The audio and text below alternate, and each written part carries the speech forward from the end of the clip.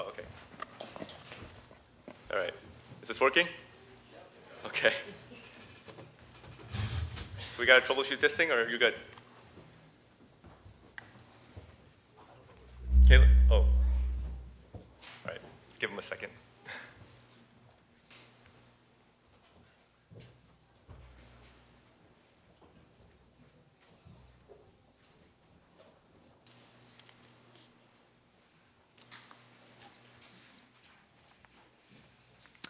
All right. Still no?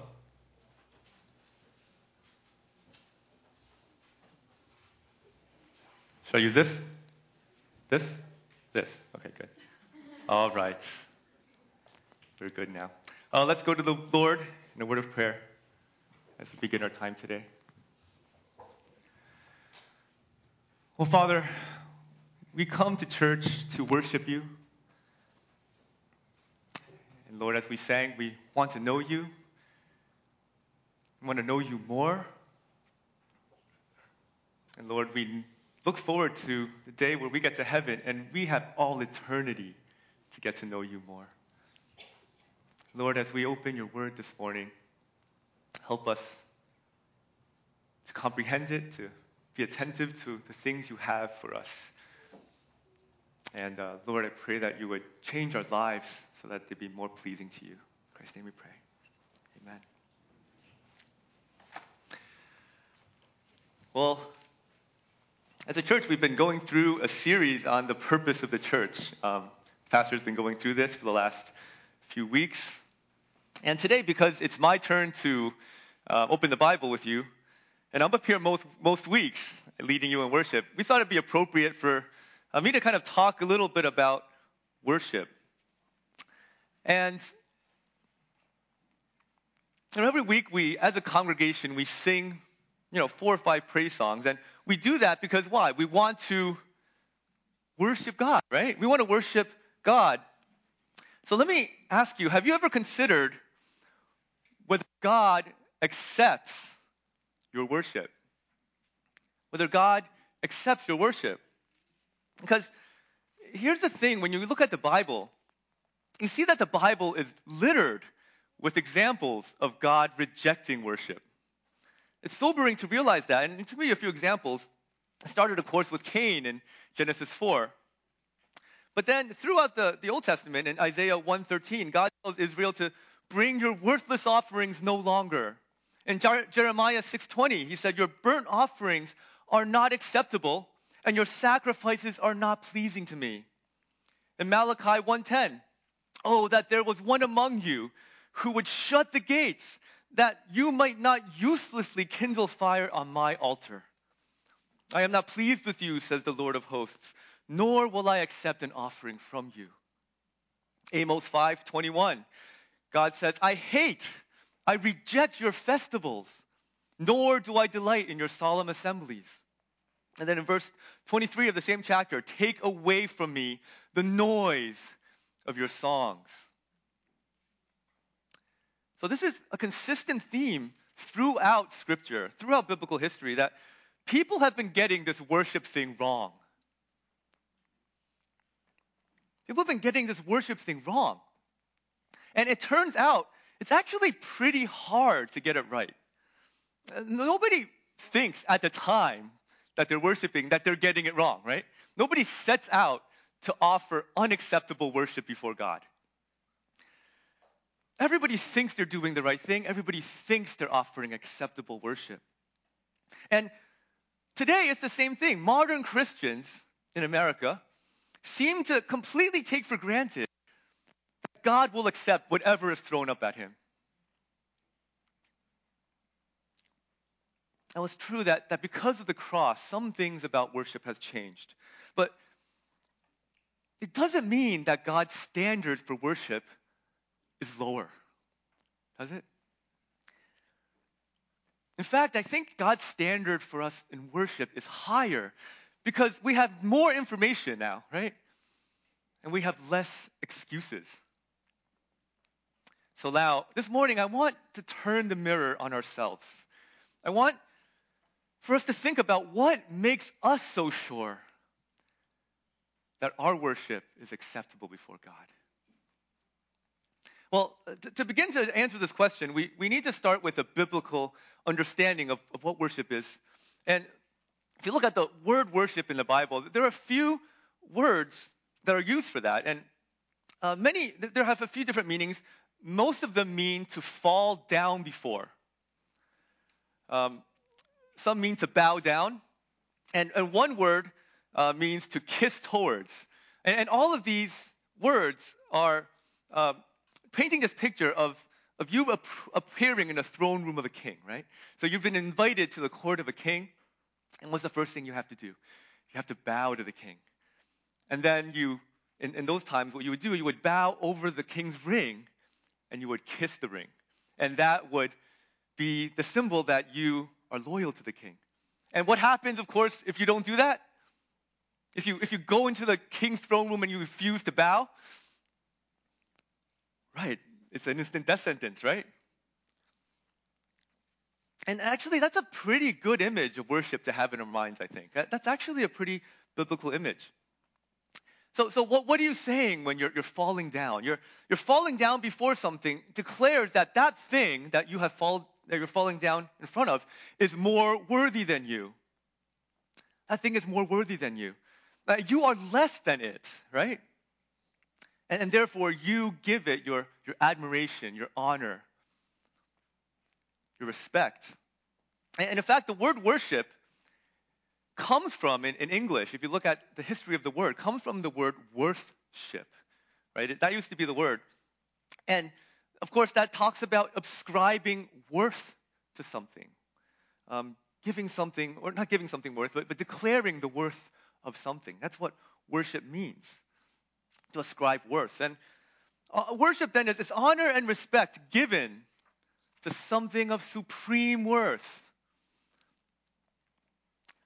So it's possible then, if you look at that definition of worship, to worship other things than God, right? It's possible. What's one thing that people worship other than God? Okay, self or money, right? Wealth. That's actually a common theme in Scripture, that people worship mammon or wealth or money. And that looks like this. All of your thoughts and all of your deeds and all of your conversations all are directed towards serving the acquisition of more wealth, right? For other people, it could be a political cause. It could even be your kids that you put in that place of worship above God, place of worth. Okay, so now when we worship something other than God, what does the Bible call that? Idolatry. It's possible to be an idolater then without ever touching or seeing a carved image, right? Let me just show you this in Colossians 3:5. Might as well turn there in Colossians 3:5, and we're going to be a little bit around the Bible this morning, so kind of work out those fingers. Colossians 3:5 says this. And now watch how the Apostle Paul says this. Consider your members of your earthly body as dead to immorality, impurity, passion, evil desire, and greed, which amounts to what? Idolatry.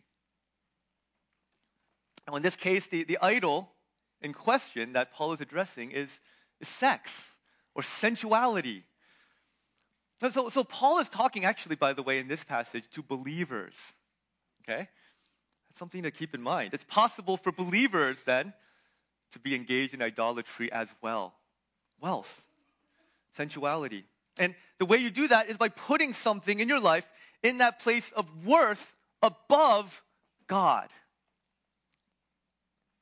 So when we talk about worship, it's really important for us to understand that worship encompasses your whole life.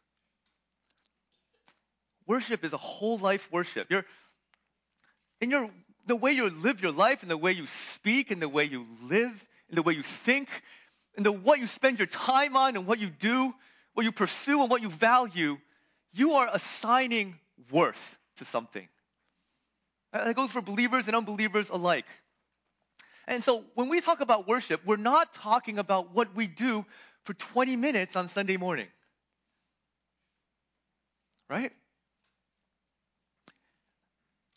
And in fact, what we do for those 20 minutes on Sunday morning better be an overflow of the worship that's already going on in your life. You have 20 minutes on Sunday morning, and that ought to be the overflow of the 10,060 minutes that you have during the week. So musical worship then is just the tip of the iceberg, right? It's the tip of the iceberg. It's the part of the visible worship you can see. But underneath the iceberg better be a mountain of worship propping that up. If not, then this here doesn't mean anything. You see, it doesn't mean anything without. It's just empty words. And this is a good analogy that you can think about. If you had like a husband or wife, and your husband or wife completely ignored you for 7 days a week, and not taking your wants or your needs into consideration, not even acknowledging your presence, not speaking to you, and in fact is out running around with other people behind your back. But then for 10 minutes a week, when all of your family is over, and he wants to look good in front of them and wants to impress them, he comes to you and he says, "I love you, honey." Now, would you appreciate that? Would you appreciate that? Of course not. That would be offensive to you. What are you doing the rest of the week? So, think about this. Why would you expect God to accept your worship if during 99.8% of the week you're prayerless, we don't care about the Bible, we're entertaining idolatry in our heart, we're not loving or serving the people that He called us to as people, we're not concerned with God's kingdom, and we don't restrain our fleshly impulses? If we do that for 10,060 minutes a week, then we come up and worship Him in song for 20 minutes a week. You come and sing, "I want to know you." Right? And God's probably up there saying, it's like, "Hey, wait a second, you got 10,000 minutes that you could have used to get to know me. So why don't you stop singing that song and come get to know me?" And see, we have to be very careful. Acceptable worship must be whole life worship. It must be whole life worship.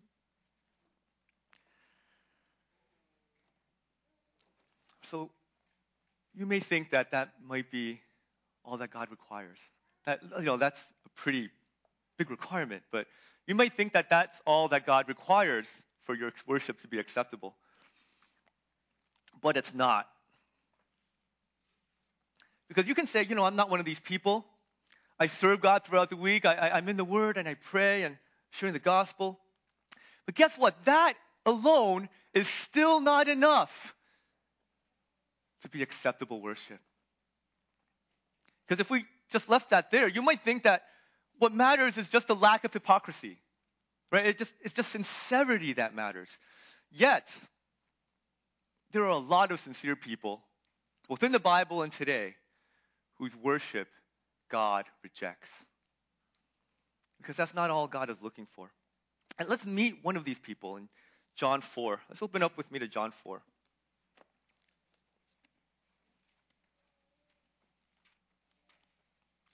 If you're using your Pew Bible, it's going to be on page 1062.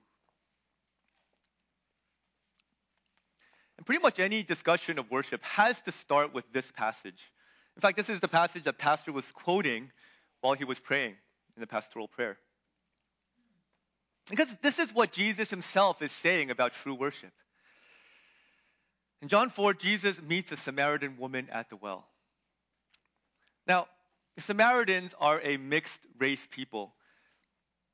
Part Jew, part Gentile. And what that means, of course, is that they are in between two worlds. To the Jews, they were Gentiles. And to the Gentiles, they were Jews. So they had nowhere to go. They're rejected by both. And historians tell us that there's a lot of bad blood between the Samaritans and the Jews. So severe that it often descended into real violence. The historian Josephus actually records that the fighting became so severe at one point that Roman soldiers had to go in to stop the fighting. And the way they stopped the fighting is by beginning to crucify the leaders on both sides. That's how they would stop the fighting. They don't kid around, right? They just go straight to crucifixion. Now, because of this bad blood, the Samaritans were not welcome to worship with the Jews on the Temple Mount. That's where the temple was. That's where the Jews worshiped. So they decided, we don't need them. We're going to set up our own mountain. We're going to worship there, Mount Gerizim. And so Jesus meets the Samaritan woman at the well, and he makes quite an impression on her. He knows stuff about her that nobody should know. Only God would know. And he knows her secret sins, the secret sins of her heart.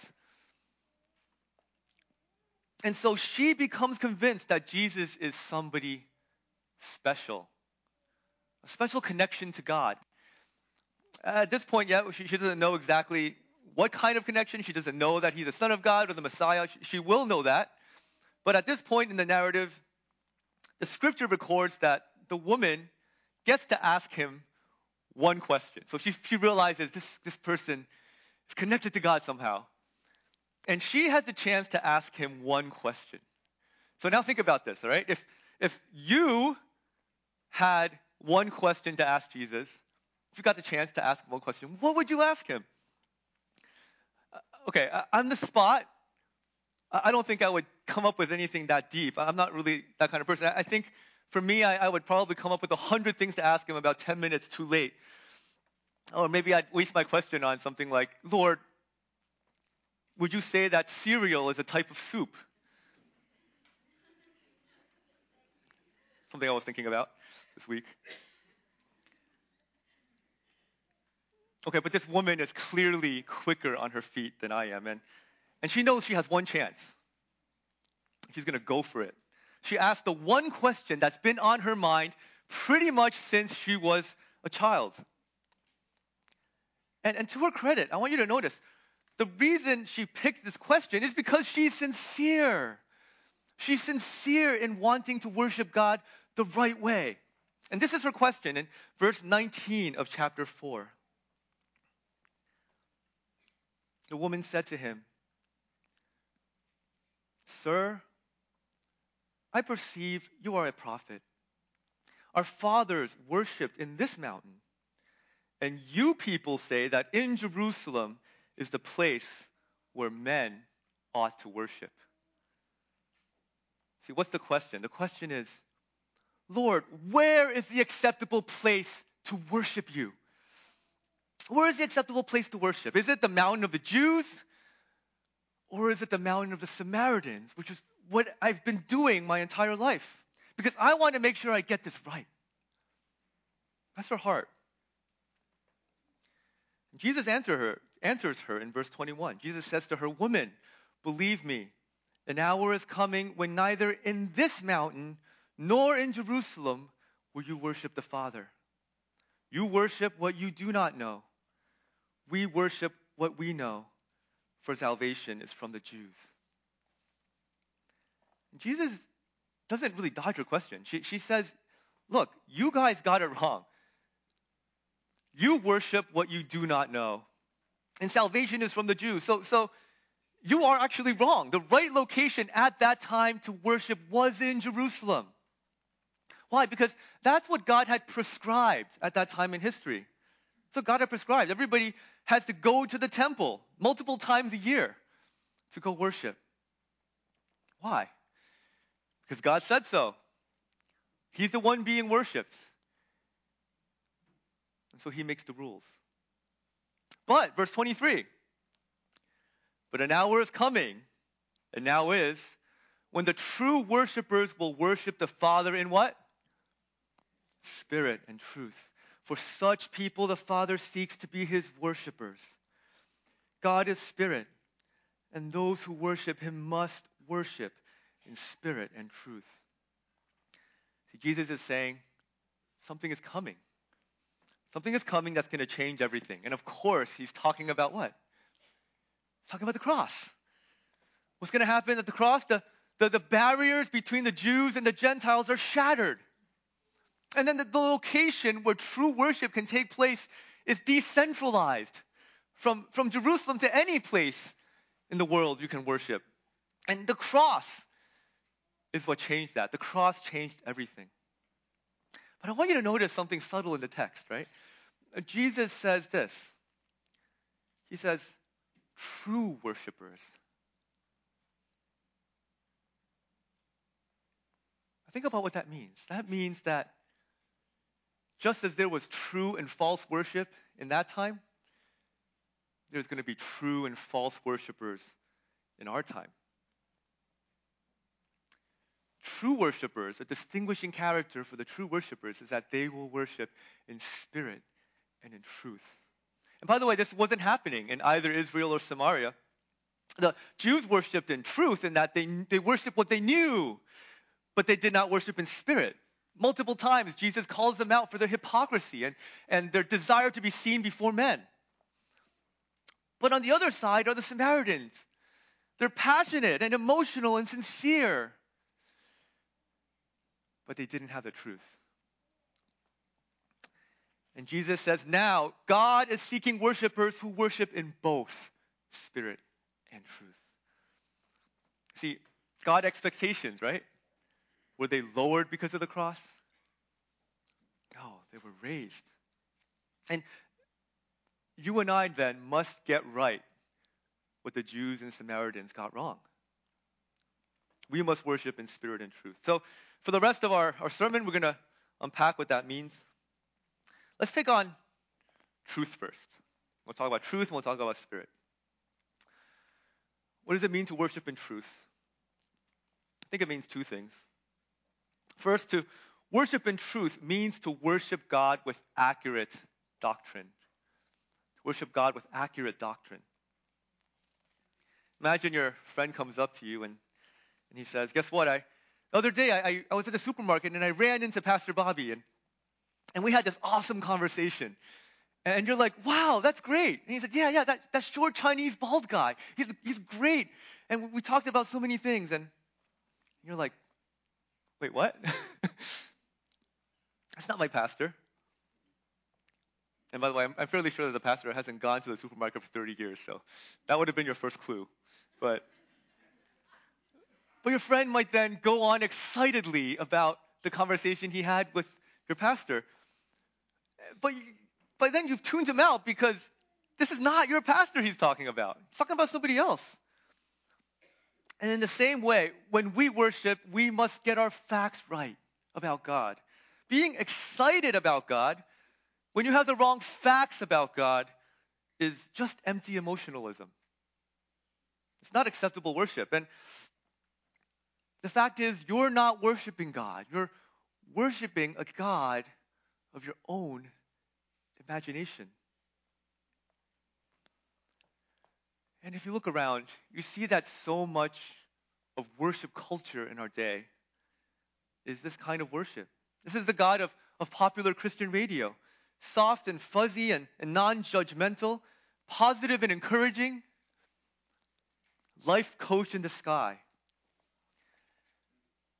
And it doesn't matter what your doctrine is because God is here to help you live a better life, right? But where's any mention of sin or any mention of holiness or wrath or judgment or hell or repentance? You would be far pressed to hear any of that. And if you take all those things away from God, then you worship a different God. Not only that, you have a different gospel. Because if you are to worship God, then you first and foremost must know who He is as He's revealed Himself in the pages of Scripture. He is the triune God, no beginning and no end, self-sufficient, omniscient, omnipresent, omnipotent, holy, just, righteous, whose justice requires that He meets sin with eternal punishment for each and every one of us who's a sinner, and we all are sinners. We are all guilty.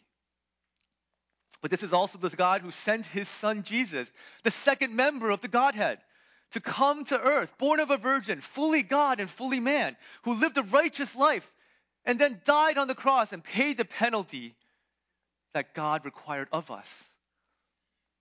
And because of his death, and only because of his death, it is possible for us who believe in Jesus to worship God.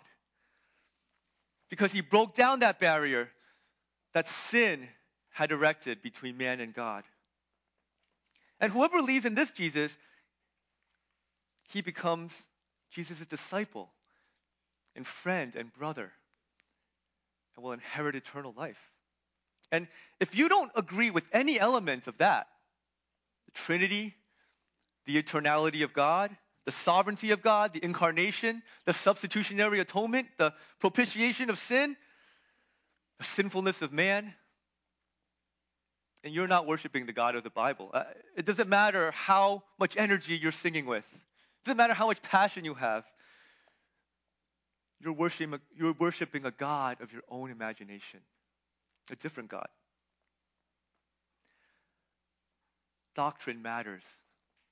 You see, the philosophers of our age, they're telling us that truth is fluid.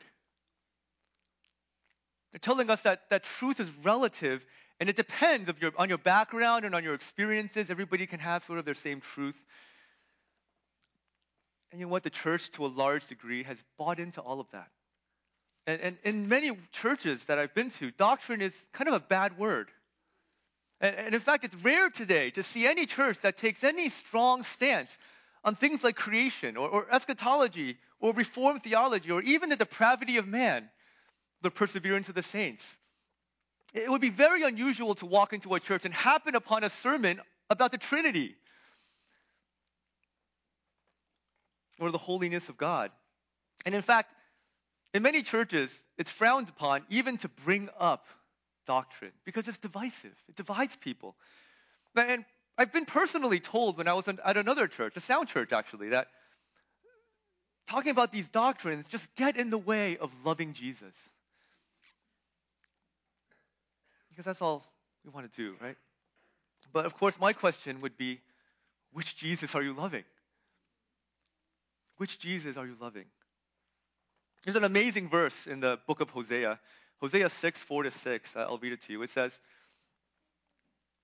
"For I delight in loyalty rather than sacrifice, and in the knowledge of God rather than burnt offerings."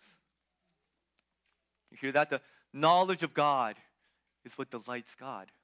You knowing about God delights him. That's worship. So you can't acceptably worship without truth. Truth is, in fact, the engine that drives your worship.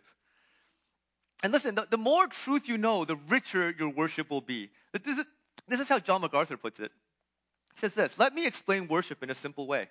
The deeper your understanding of the truth of God, the deeper your understanding of God himself, the higher your worship goes." Worship is directly correlated to understanding. The richer your theology, the more full your grasp of biblical truth, the more elevated your worship becomes. You don't have to turn the music on for me to worship. Low understanding of God, superficial, shallow understanding of God leads to superficial, shallow, contentless hysteria. You can whip that up. You can create that kind of frenzy. It has nothing to do with worship. It isn't worship. It's not connected to worship. It is sheer hysteria in a mindless expression, end quote. So you see, friends, good intentions are not enough. You must worship God with accurate doctrine. But there's a second thing that it means to worship God in truth. And that is you must worship using his prescribed methods. His prescribed methods. It's not an exaggeration to say that the pages of Scripture are filled with corpses of the people who presented God with an unprescribed method of worship. And to see this, let's look first in Leviticus 9, where there is a worship service going on. Leviticus 9, turn there with me.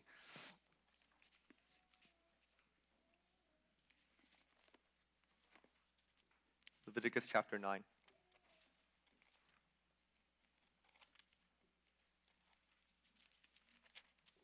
page 111. Actually, 112, because we're going to start at verse 22. So watch. We dropping in on their worship service, okay? Then Aaron lifted up his hands toward the people and blessed them.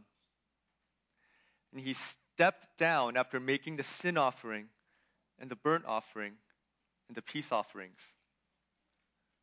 Moses and Aaron went into the tent of meeting. When they came out and blessed the people, the glory of God appeared to all the people. Then fire came out from before the Lord and consumed the burnt offering and the portions of fat on the altar. And when all the people saw it, they shouted and fell on their faces. Stop right there. Wow, this is incredible. How would you like to be in a worship service like this? The glory of God, visible, fire coming out from heaven, people shouting, falling on their faces in worship, joyful, emotional, heartfelt. Things are going great. This is a great worship service. Let's turn to chapter 10 and look at what happens next. Now Nadab and Abihu, the sons of Aaron, each took his censer and put fire on it and laid incense on it and offered unauthorized fire before the Lord, which he had not commanded them. And fire came out from before the Lord and consumed them. And they died before the Lord. Wow, talk about a buzzkill, right? Worship service is going great. People are crying, emotion off the charts. And now these are the sons of the priest, sons of Aaron. They just wanted to worship. They're not meeting to offend God. Heart's in the right place. And in their zeal to worship, they did something that God did not prescribe. Bam, dead. Their father, though, he's the high priest of Israel. It doesn't matter who your father is. It matters who your God is. See this pattern again in 2 Samuel chapter 6. Let's turn there. 2 Samuel chapter 6.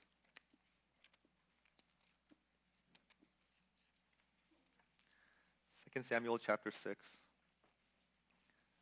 going to be on page 322 on your pew Bibles. Here we're dropping in on another time of celebration, and this time featuring King David. Again, everything is going great. In fact, David is being obedient to the Lord, and David God just gave him a great victory over the Philistines, and they finally even got the Ark of the Covenant back. This is an artifact that God himself designed to represent his very presence. And they're about to bring this ark home. What a time of celebration. Let's pick up in verse 3. They placed the ark of God on a new cart, that they might bring it from the house of Abinadab, which was on the hill. And Uzzah and Ahio, the sons of Abinadab, were leading the new cart. So they brought it with the ark of God from the house of Abinadab, which was on the hill. And Ahio was walking ahead of the ark. Meanwhile, David and all the house of Israel were celebrating before the Lord with all kinds of instruments made of fir wood, with lyres, harps, tambourines, castanets, and cymbals. So stop there for a second. Just picture this. Imagine a celebration. You got instruments. You got all of these stringed instruments. You got percussion instruments. You got cymbals. Great music, transcendent music. This is music fit for a king. Celebration, heart. And they even put the ark on a new cart because of their love and their respect for God. But look at verse 6. As they're going along, what happens? But when they came to the threshing floor of Nacon, Uzzah reached out towards the ark of God and took hold of it, for the oxen nearly upset it. Okay, there's a bump in the road, right? You're going around to the bump in the road. Oxen bucked. Ark is sliding off the cart.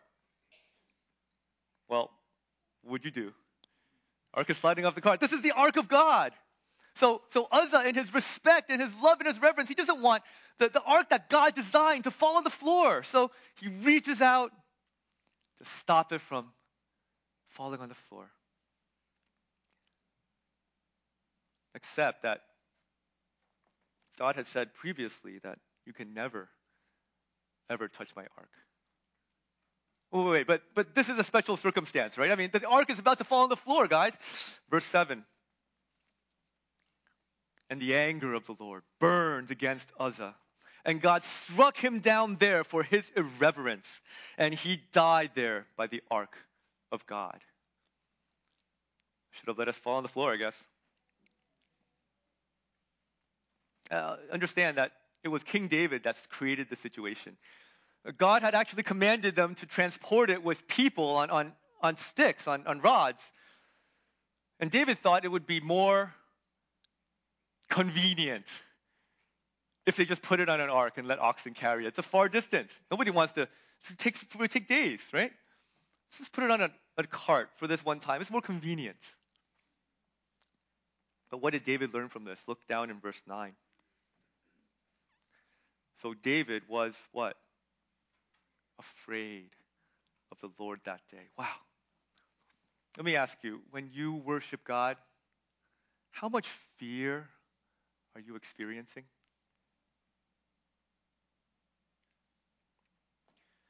A lack of fear of the Lord is the problem in a lot of worship today. And because we have no fear of God, our generation has made worship about the people. They've made worship about man, about us, and about our experience in the worship. And it's about feeling a sense of emotional catharsis. That becomes a primary thing in a lot of modern worship. But if we feared God, what we would understand is that worship is not about us, or about our our preferences, or about our catharsis, or about our convenience, or even about what kind of music we like. Because a fear of God understands that worship is for God. It's not for you. And because it's for God, it must be done God's way. So let's look at this. What are the ways that God has prescribed for acceptable worship? Well, Hebrews 10:25 tells us we are to meet corporately as a church body to build one another up in love and good works. 1 Timothy 4:13 tells us that Scripture is to be publicly read during church services. God says the Bible is to be explained and preached during worship in 2 Timothy 4:2. We confess our sins in Joshua 7:19. Songs and hymns and spiritual songs are sung, Colossians 3:16. And the churches ought to meet together so that the church is going to be a house of prayer. Matthew 21:13. The individuals ought to be giving from their finances in Philippians 4:18. And we ought, of course, to be taking the Lord's Supper. That's what we were talking about last week. The pastor was preaching on that, 1 Corinthians 11. And those are the things that God has prescribed. So if you're a Christian, you are not free to say, look, I'm a Christian, but I don't like organized religion. Don't like church. Don't like waking up on Sunday because that's inconvenient. I just like to do my own time of reading the Word and maybe listen to some radio. And then that's my worship. You're not free to do that. It doesn't matter whether it's convenient or not, or you enjoy it or not. The thing is that God commanded you to do that. And on the flip side, you don't get to add things to worship either. You're not free to incorporate things like prayer beads. You're not free to bow down to statues of the saints. And one of the big things in the church today is something called holy yoga. And some churches are actually designing programs around this. That you come and do yoga with Christian music, and that's somehow worship to the Lord. See, your preference is irrelevant. Your convenience is irrelevant. Your innovation is irrelevant. Because worship is for God. Remember that. It's not for you. We worship God on His terms, not ours. So worshiping God in truth is to worship God then with accurate doctrine and with prescribed methods. So now let's look at spirit. Finally, the last ingredient then is spirit. It's the second thing that Jesus told the Samaritan woman. To worship in spirit means to worship God with the right attitudes. Right attitudes. And at first, we already talked about this. It can't be a hypocritical attitude. You need to be conscious, of course, of your life before God. It's whole life worship. But I want to look at Romans chapter 12 with you, and this will drive home the point for us. Look at Romans chapter 12, verse 1.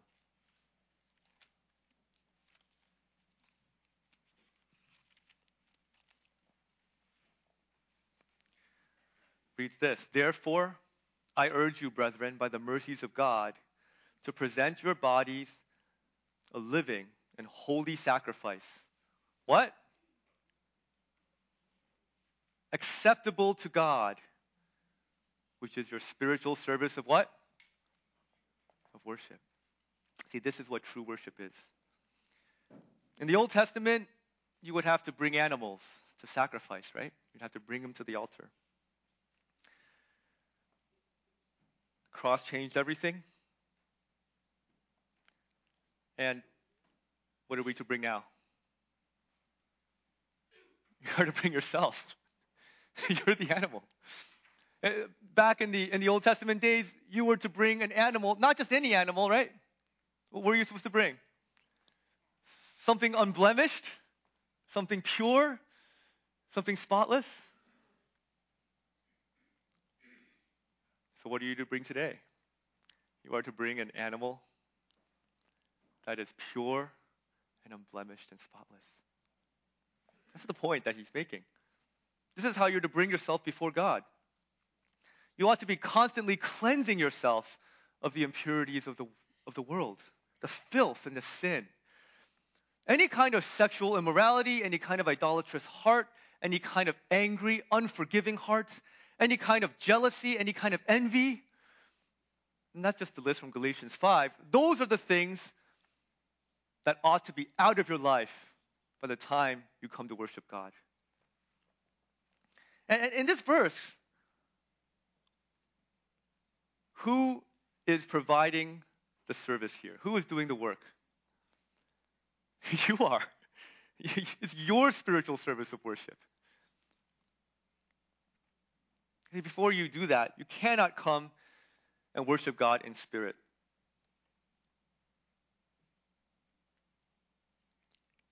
A long time ago, there was a popular praise song called "Come as You Are to Worship," right? That's not a bad song, but it's a little bit inaccurate in the sense where we ought to be coming to God transformed to worship. When you're saved, of course, you come as you are, right? There's no requirement to salvation. But you better not stay where you are. If you're saved, you will be transforming and changing and sanctifying. Look at verse 2. Do not be conformed to this world, but be what? Transformed by the renewing of your mind, so that you may prove what the will of God is, what is that which is good and acceptable and perfect. It's a pretty high standard. We must continually then be fighting to renew our minds, to make it agree with what the Word of God says. That's what the sense of this verse is. We're trying to renew our minds and be in the Word so that we will agree with God. God is not going to change His opinion. We need to change our opinion so that we agree with what God says, His will, His revealed will. The work that you must do is to bring your mind in conformity to God's revealed world, to God's revealed word. So this is what it means to cleanse ourselves. A similar idea is expressed in Psalm 24, which should be a familiar song now. Psalm 24, look at verses 3 to 6. Psalm 24. Who may ascend into the hill of the Lord? And who may stand in his holy place? Verse 4. He who has clean hands and a pure heart, who has not lifted up his soul to falsehood and has not sworn deceitfully. He shall receive a blessing from the Lord and righteousness from the God of his salvation. This is the generation of those who seek him, who seek your face, O even Jacob. Finally, after you've understood the truth of God's word, after you've checked that your methods of worship are according to what God has prescribed, after you've checked that you're not being hypocritical and you've purified yourself for worship by the renewing of your mind, now you're ready to engage your emotions. You see, God does definitely want you to be engaging your emotions in worship. And the very fact that he uses instruments, he wants us to use instruments to praise him, means that he wants us to feel emotional. That's what music does. Music has that kind of power to stir us up. And so emotion is the proper response to the truth of what God is and what he has done. And so if you're not emotional during when you're praising God, then it means pretty much one of three things. It either means I haven't done a great job at picking out songs with good theological content, could be, or maybe you don't properly understand the truths that it's talking about because you don't have the depth of knowledge yet to appreciate it. Or it means that you've checked out mentally and you're just going through the motions. Those are the possible options. Now, true worship will engage your emotions. What are the emotions? Just briefly talk about them. Well, first emotion you ought to have, as we talked about before, is fear and reverence and awe. And in fact, if you look at the Bible, what happens when people encounter God, when people encounter a vision of God even, fear and brokenness is the only emotion they have. Isaiah, Moses, Abraham, the Apostle Peter, the disciples, how they react to Jesus. It's everywhere. When confronted with God's holiness, the only proper response is fear and brokenness. Isaiah proclaimed, "Woe is me! I am a man of unclean lips." And it's not a fear of rejection that we're feeling, but the kind of fear that you would have if someone stuck you in the same room with a lion, a friendly lion. Don't worry, the lion is friendly, but you respect the power, don't you? You respect, you know that at any moment, that lion could turn from a friendly lion to something else. The claws, I think it was C.S. Lewis who was talking about how the claws of a lion can have two modes. They can be furry and caress, or the claws can come out to stab, right? And in the same way, when you come to worship God, remember, you're coming before the all-consuming fire. That is the holiness of God. And, what's more, you are presenting him a sacrifice. And what is that sacrifice again? Yourself. This is your sacrifice, Lord, holy and unblemished. I find that pretty scary, to be honest. But not only fear and brokenness, the last emotion we must necessarily feel is joy. And the biblical examples here are too numerous to really talk about, but I'll give you a rundown. Just remember when John the Baptist, as a fetus, encountered Jesus, he leapt for joy in the womb. I don't understand that, but that's the amount of joy that Jesus filled him with as a fetus. And Philippians 4:4, clear biblical command, rejoice in the Lord always. Again, I will say rejoice. Psalm 97:1, let the nations be glad. Psalm 84, my heart and my flesh sing for joy to the living God. 1 Peter 18, you greatly rejoice with joy, what? Inexpressible. and full of glory. The joy that you rejoice in is inexpressible. You can try to express it,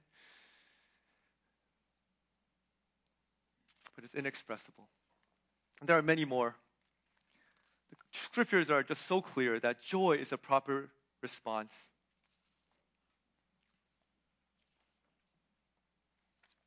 Well, you understand the holiness of God. You understand the sinfulness of man.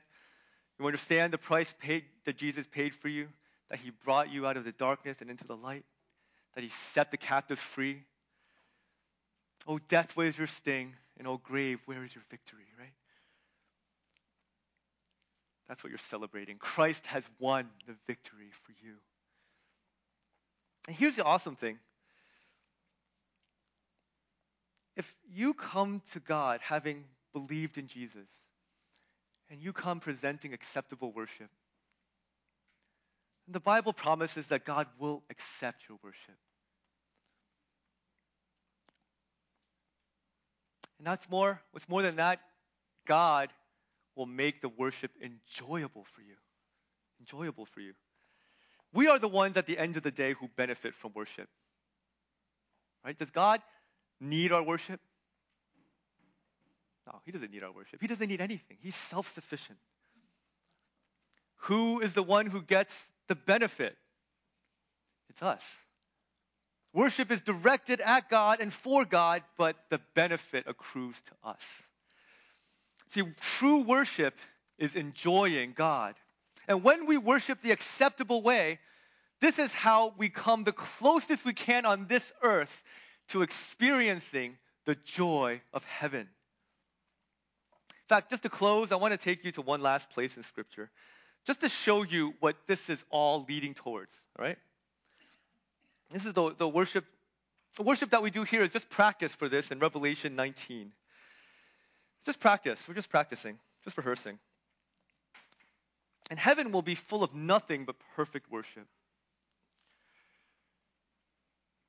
Revelation 19, verses 1 to 5. After these things, I heard something like a loud voice of a great multitude in heaven, saying, Hallelujah! Salvation and glory and power belong to our God, because his judgments are true and righteous. For he has judged the great harlot, who is corrupting the earth with her immorality, and he has avenged the blood of his bondservants on her.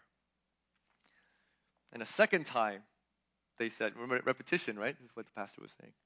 Hallelujah! Her smoke rises up forever and ever. And the 24 elders and the 4 living creatures fell down and worshipped God, who sits on the throne, saying, Amen, hallelujah. And a voice came from the throne saying, Give praise to our God, all you his bondservants, you who fear him, the small and the great. Then I heard something like the voice of a great multitude, and like the sound of many waters, and like the sound of mighty peals of thunder, saying, Hallelujah! For the Lord our God, the Almighty, reigns. Do you know who that is? Do you know who was the sound of the mighty peals of thunder and the many waters? Who do you think that was? That was you. And that's me. And brothers, on that day, that will be our voices saying, in response, Hallelujah, for the Lord our God, the Almighty reigns. That's what we're rehearsing for. And I can't wait to be there. Amen? Let's pray. Father, we so clearly see in your scripture that you don't take worship lightly. You're serious about how your people worship you.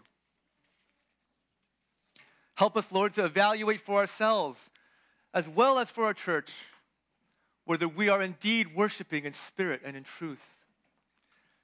Because that's the only kind of worship you accept. Forgive us, Lord, if we have in the past offered up anything that was unworthy. Help us now to be careful to worship you with acceptable doctrine, with acceptable methods, with an acceptable attitude, with the proper emotions. And help us once again to do so now. In Christ's name, amen.